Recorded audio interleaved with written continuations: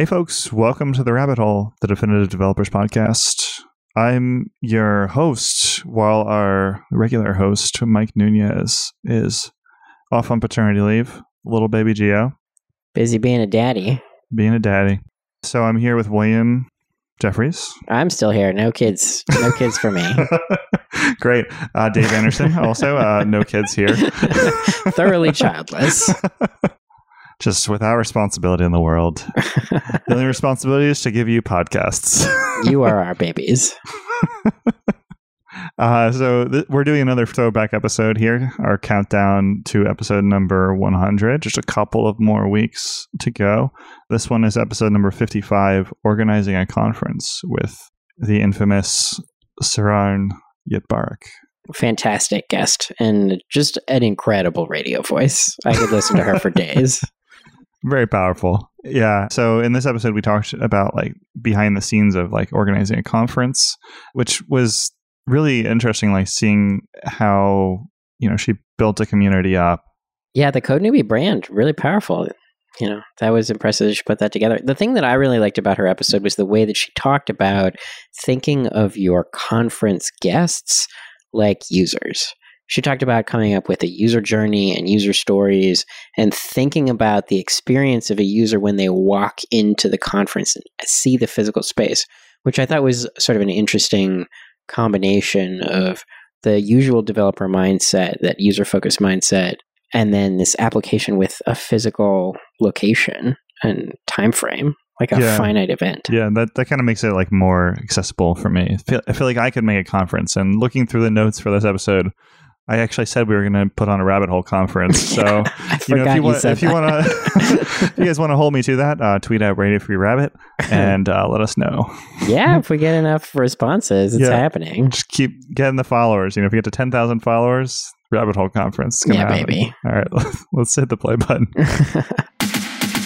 Hello and welcome to The Rabbit Hole, the Definitive Developers Podcast, Fantabulous Chelsea, Manhattan. I'm your host, Michael Nunez. Our co-host today, Dave Anderson, and our producer, William Jeffries. And today, we'll be talking about organizing a conference and what it takes to do one. But before we begin, we have a special guest today, the awesome and the infamous Saron Yitbarek. Saron, how are you? I'm doing well. Thank you so much for having me. Awesome. Before we begin, I just wanted to ask, what are you up to these days? How's it going? How are things? It's going pretty well over here in sunny California. I know you're jealous all the way over there in Chelsea. Yes. But it's going well. I recently launched season 2 of a podcast called the Base CS Podcast, where we teach computer science fundamentals through short, fun 20-minute audio episodes. Really excited about that. Oh, that's awesome.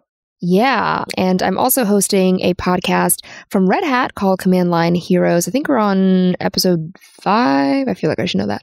And I'm working on the conference Codeland, which is happening May 4 and 5 in New York City. Very cool. Very cool. Sounds like you're keeping quite busy. Yeah, a lot to do. Nice. So since you'll be coming on over to New York to have a conference, let's just jump right to it. First off, I imagine a conference can cost some kind of money and one would need a budget. Could you elaborate a little on how that works? Sure, just getting straight to the dollars. Okay, we could do that. That's it. 2 minutes is 90 seconds in New York. So yes, there is definitely a budget involved. And actually to figure it out the first time, because this is our second Codeland conference, we did one last year in New York City as well. The first thing I did was I reached out to some of my favorite conferences that I attended or I spoke at. And I said, hey, how much should things cost? And the piece of advice that everyone gave me was to have a budget such that your ticket sales can cover your expenses, and then anything you get from sponsors is profit. Now that's for you. That's for your work and your efforts. So I've tried really, really hard to stick with that. So, big budget items usually include venue, food, if you decide to cover speaker fees, which I think that you should, speaker travel and expenses. And really it's just kind of, your own time, your own sweat and labor, that kind of thing. We're really, really lucky that Microsoft is hosting us for the venue. So we didn't have to pay for that. So that, removed a huge, usually the biggest line item off of our budget. So especially that in helped. New York. Yeah. That's Oh, great. God, definitely. Especially in New York. So really excited to be hosted by them again for the second time. But yeah, those are like the main things: speaker stuff, signage, food, and venue.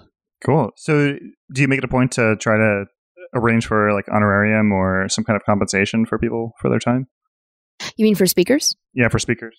So what we do is on the CFP, we have a section that basically says, what do you need in terms of money? And you can put anything you want in there, whether it's travel, fees, speaker fees, flight, whatever it is. So we just go by that. And we don't look at that to, decide if you get in or not. But what I've learned is some people are not allowed to take speaker fees. Some, like, it's just against company policy. Some of them need those speaker fees as part of, how they make money, how they make a living. Some have companies covering for them and sponsoring them, and some don't. So instead of having like a one fit solution for everyone, I just said, you tell me what I need to do to get you to come. And assuming it's not anything, wild and out there, I will do my best to accommodate you. Sounds like that makes it a lot easier for you. Yeah, makes it a lot easier. Yeah, actually, Dave is going to be speaking at conference pretty soon. Mm-hmm. I wonder, could you shed some insight as to how you do your speaker selection process? Ooh, I love answering that question. Absolutely. So we have a programming committee, and this year we had over 400 people submit to speak. So I started with a programming committee of 12, and then I had to find more people because there were so many applications to review. And so what I do is I try to get a committee that is really, really diverse in terms of background, skill set, experience, age, race, everything. I try to have a really, really super diverse programming committee. And the reason for that is because, I know that a lot of committees do blind reviews. And I think that's helpful. It can be helpful. But at the end of the day, no matter whether or not you actually see the applicant, you are still bringing your own biases, your own, personal interests, your own opinions into that process. So the way I think about it is, if you're going to do that, I would like to make up teams that have different biases and interests and things that they care about. Yeah, so that makes sense. Right? Yeah. And so I take that team of 18 people and I divide them into review groups. So each group is 3 people. And in each group, I try to have, people with the 2 most important things I care about are skill level and how they learn to code. So making sure not everyone came from boot camp, not everyone in that little group came from a university getting a CS degree. And I try to have at least one really junior person, one really senior person. And from there, I give them a rubric. So I have them answer or rate the talk on 5 different questions. And then I take the average of 4 or above. And that final selection goes to me. And then I pick my favorites from there. Oh, cool. Yeah. So you're making the final call, and there's, I guess, some cohesion in the final results. Right. Yeah. And that's the thing that, is because people always ask, why did I get selected? What's wrong with my talk? And a lot of times there's nothing wrong with your talk. Your talk is great. But if, out of the 400 applications, if 30 people all submitted a talk called How to Get Started in Open Source, you can't have all 30, right? It doesn't, it kind of doesn't totally matter how good.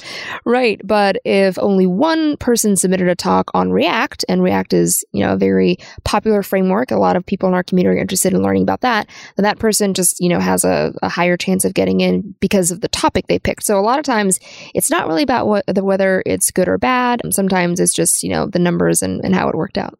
Right. Yeah. I guess it pays to be kind of a unique snowflake in terms of the top that you're submitting, either being on the bleeding edge or just taking a different cut at a topic. Yeah. And I think the big thing that I saw also this year is that a lot of people submitted talks that were more lecture-y. It was, I'm going to show you how to get started in React.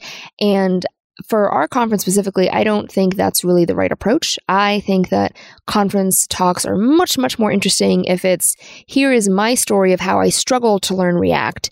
And as I explain that story to you, I will also share some, ideas of how to get started. So one of the big advantages are for the people who framed their talk as this is what happened to me, this is what I experienced, this is what I did, versus here is a skill that I am now going to give unto you. It's much more relatable, much more fun if it's a personal story. Right. It's harder to fall asleep during a personal story. Yeah, exactly.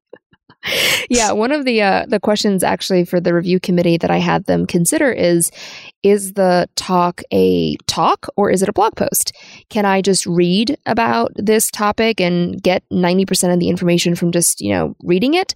Or is there an advantage to having a real life human being standing in front of me, sharing this knowledge and essentially performing this content?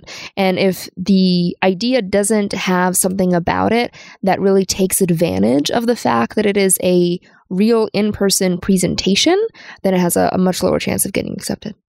Yeah, it's interesting how complicated the idea of selecting a speaker is. I was looking at the speaker selection criteria for the conference that I got accepted to, which I was very happy about. It was my first one that I submitted to and got accepted to. Congratulations. Yeah, PyCon Italia. So I was the only person with international a GraphQL. too. Yeah. Yeah. The only person with a GraphQL talk in English. So that's my secret. But I was reading through the method for selection, and it's open to the public to vote on each talk. Whoever got a ticket, and they use some kind of like Monte Carlo, like Schulitz method for there's grids and lesser paths for the ideal speakers, and Interesting. It was very complicated. I kind of like the personal approach that you're talking about because I can relate to that, whereas this method was just pure science. Yeah. Yeah, and that's the thing too. For me, I think my conference is a little bit different because we started with a community, which is the Code Newbie community, and the conference is designed with them already in mind versus other conferences, which I think start more from I have this idea or this topic, let me see who's interested. So in my situation, it makes a lot of sense for kind of me to have the final say because I'm always going back to my community and thinking, okay, would Tiffany want to hear that talk? Does Michael care about that? I can point to specific people in my community and make sure that the talks I'm selecting, the speakers that I'm choosing are of interest to the community. Yeah, it's like a customer persona, except actual customers. Yeah, exactly. Yeah, it's funny. I remember being on the conference proposal review committee last year, and it was a really interesting experience. I was also on the conference review committee for Pi Gotham here in New York. How's that? It was super different. It was really interesting to see how wildly things vary. I didn't realize that there would be so many different ways of doing it. But I wonder if actually their system is the same one that PyCon Italia uses. Because it's more like mathy. Yeah, it was like a Python app. It was like a Django app that you could spin up to run your conference selection. I mean, I guess that may speak to the community shaping itself after what their goals actually. are. Python, you go to the Python Stack Exchange and they probably have an algorithm for that too. Everything. Mm-hmm. I wonder if this is part of the Python. There's one right way to do a thing, and they all use the same Django app. That makes sense. So you've talked a little bit about the attendees, but I'm guessing that you've broadened the group that is coming to these, and it's no longer just the core base of the Code Newbie podcast. How did you handle marketing? How did you handle promotion for that? Sure. Well, the really great thing about the conference and just the community in general is we're very kind of inherently social. We're very, very big on social media. I'm pretty sure last year the hashtag Codeland was trending for at least one of the days. I think maybe even both of the days. And so I've been really lucky that I haven't really had to do much marketing and promotion. The people who came last year absolutely loved it, had really great things to say. And actually, I was looking at ticket sales the other day, and I think 25%, maybe 30% of people who are coming this year are returning attendees, which is awesome. I was like, oh, okay, we're doing this again. Great. So a lot of it is really word of mouth. A lot of it is, the speakers who came last year going back, to their friends, their community and saying, oh my God, if you're learning to code, you definitely need to come as well. So that's the big thing that we're relying on. I think it also helps that we have a second podcast this year, the BaseCS podcast I mentioned. I'm doing the Red Hat podcast, so that helps as well. I'm speaking and getting myself out there. So, we've been growing and doing some fun stuff, since the first conference ended. So that's hopefully gonna help as well. Yeah, a lot of free advertising you have sort of built into your whole formula there. I didn't realize your attendance was so I mean, that's great. I guess Madison Square Garden, is that your next venue? Yes, that'll be happening at 2019. Look out for that. Couple, what is it, 30,000, 40,000? I don't know how big that thing is. Thousands of people all over the world. Bring your own pyrotechnics. It's going to be selling out the garden in a day. Absolutely. In all seriousness, how did you select the venue, and what was involved in that? Like, do you have to negotiate? Is there a lot of contracting involved? No and no. It was terribly easy. It was like embarrassingly easy because I worked at Microsoft, so that helped a lot. I knew the venue very well. I had attended different events in that same space.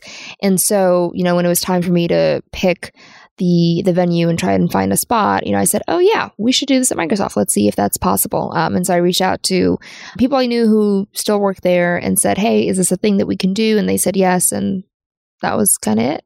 Cool. So like a combination of the previous conference and like what was upcoming in the amount of attendees that would go to the next one, you can kind of think about the place where you would want to hold it.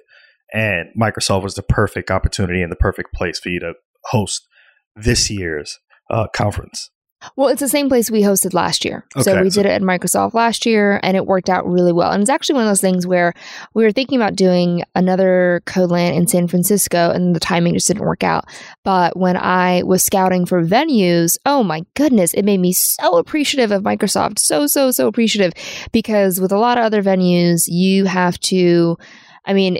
sometimes they just give you an empty room, like literally an empty room, nothing. There's no chairs, there's no tables, there's no projector, there's nothing. And you have to find your own AV people, you have to find your own catering. And they have like weird rules about catering too, where, you spend 60, 100, sometimes more per meal per person because they have like these exclusive catering requirements.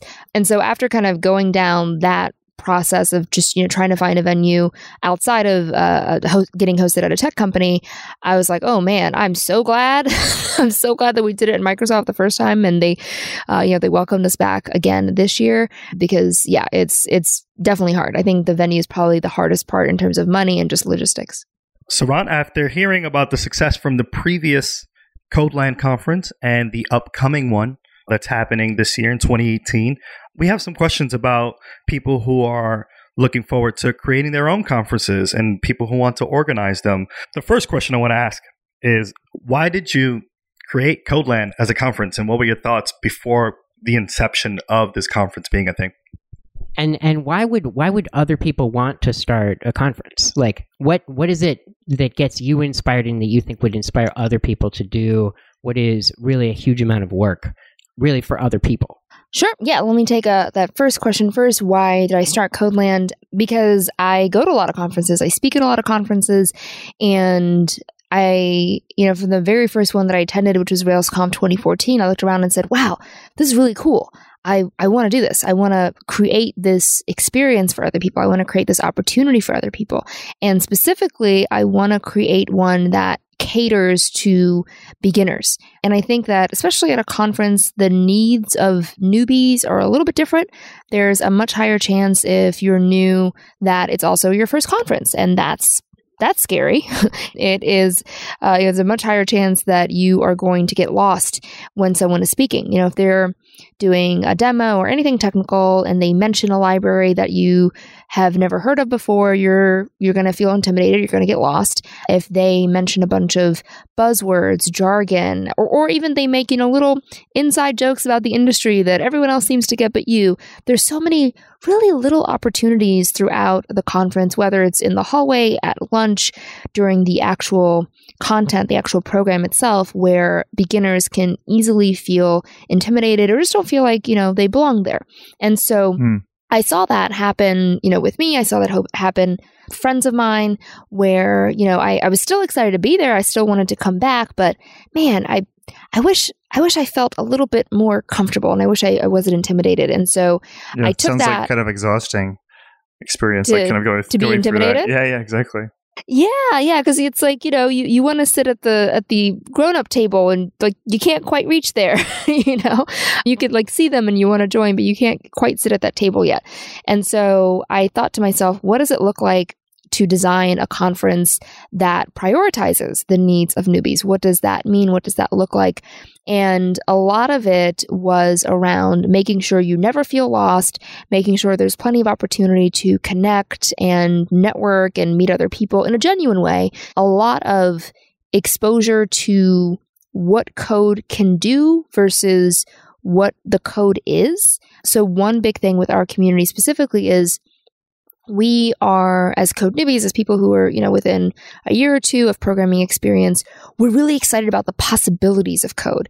But a lot of the examples that we see, the stories that we hear are more about how the tech works versus what it can do and how it can be used. So I wanted to have talks that were still technical, that still showed code and had demos and all that stuff, but showed a wide range of applications for that code. So for example, we had one of my favorite talks, Stephanie Nemeth, last year. She was the very, very first speaker, and she demoed this like art and code thing with, I think it was a Raspberry Pi, and she actually made this dress that lit up when you went to her website, and you could like design your own little pixel art, and it like showed up on her dress.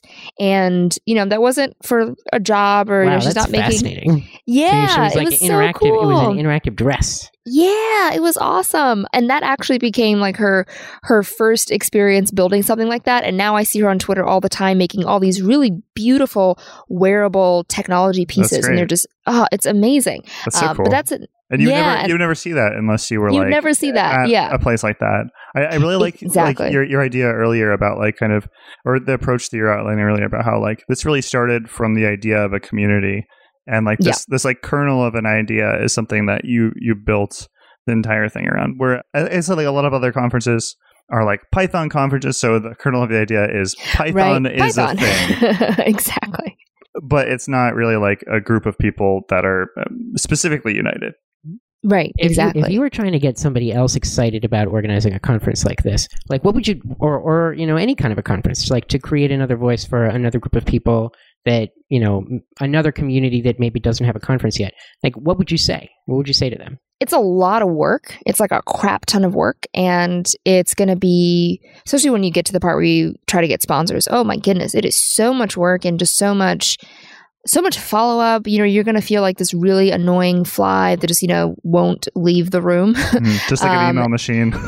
Yeah, basically like you're an email machine. You're like can you intro me to so-and-so machine?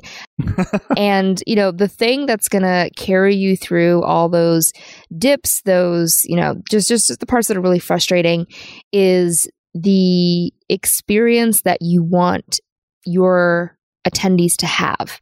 I think like you need to be really, really, really clear about what that is. So saying, I want to create a conference for people who code and love sneakers is not like, that's not good enough. You need to be more specific about like, what's the user journey? Like, what's the user story of that? When they walk in that code and sneaker, room, what's the first thing they see? How are they going to feel?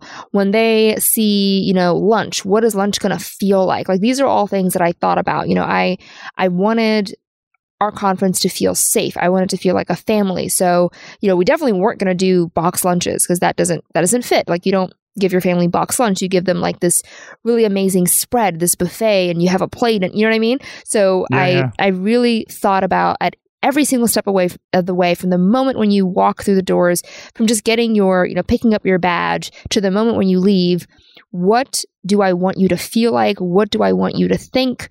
How can I make you feel like this was designed for you? That's awesome. And so Yeah. And so if you're thinking, I'm really feeling fired up now. I want to go and like start my own conference. I want to start a rabbit hole conference. That's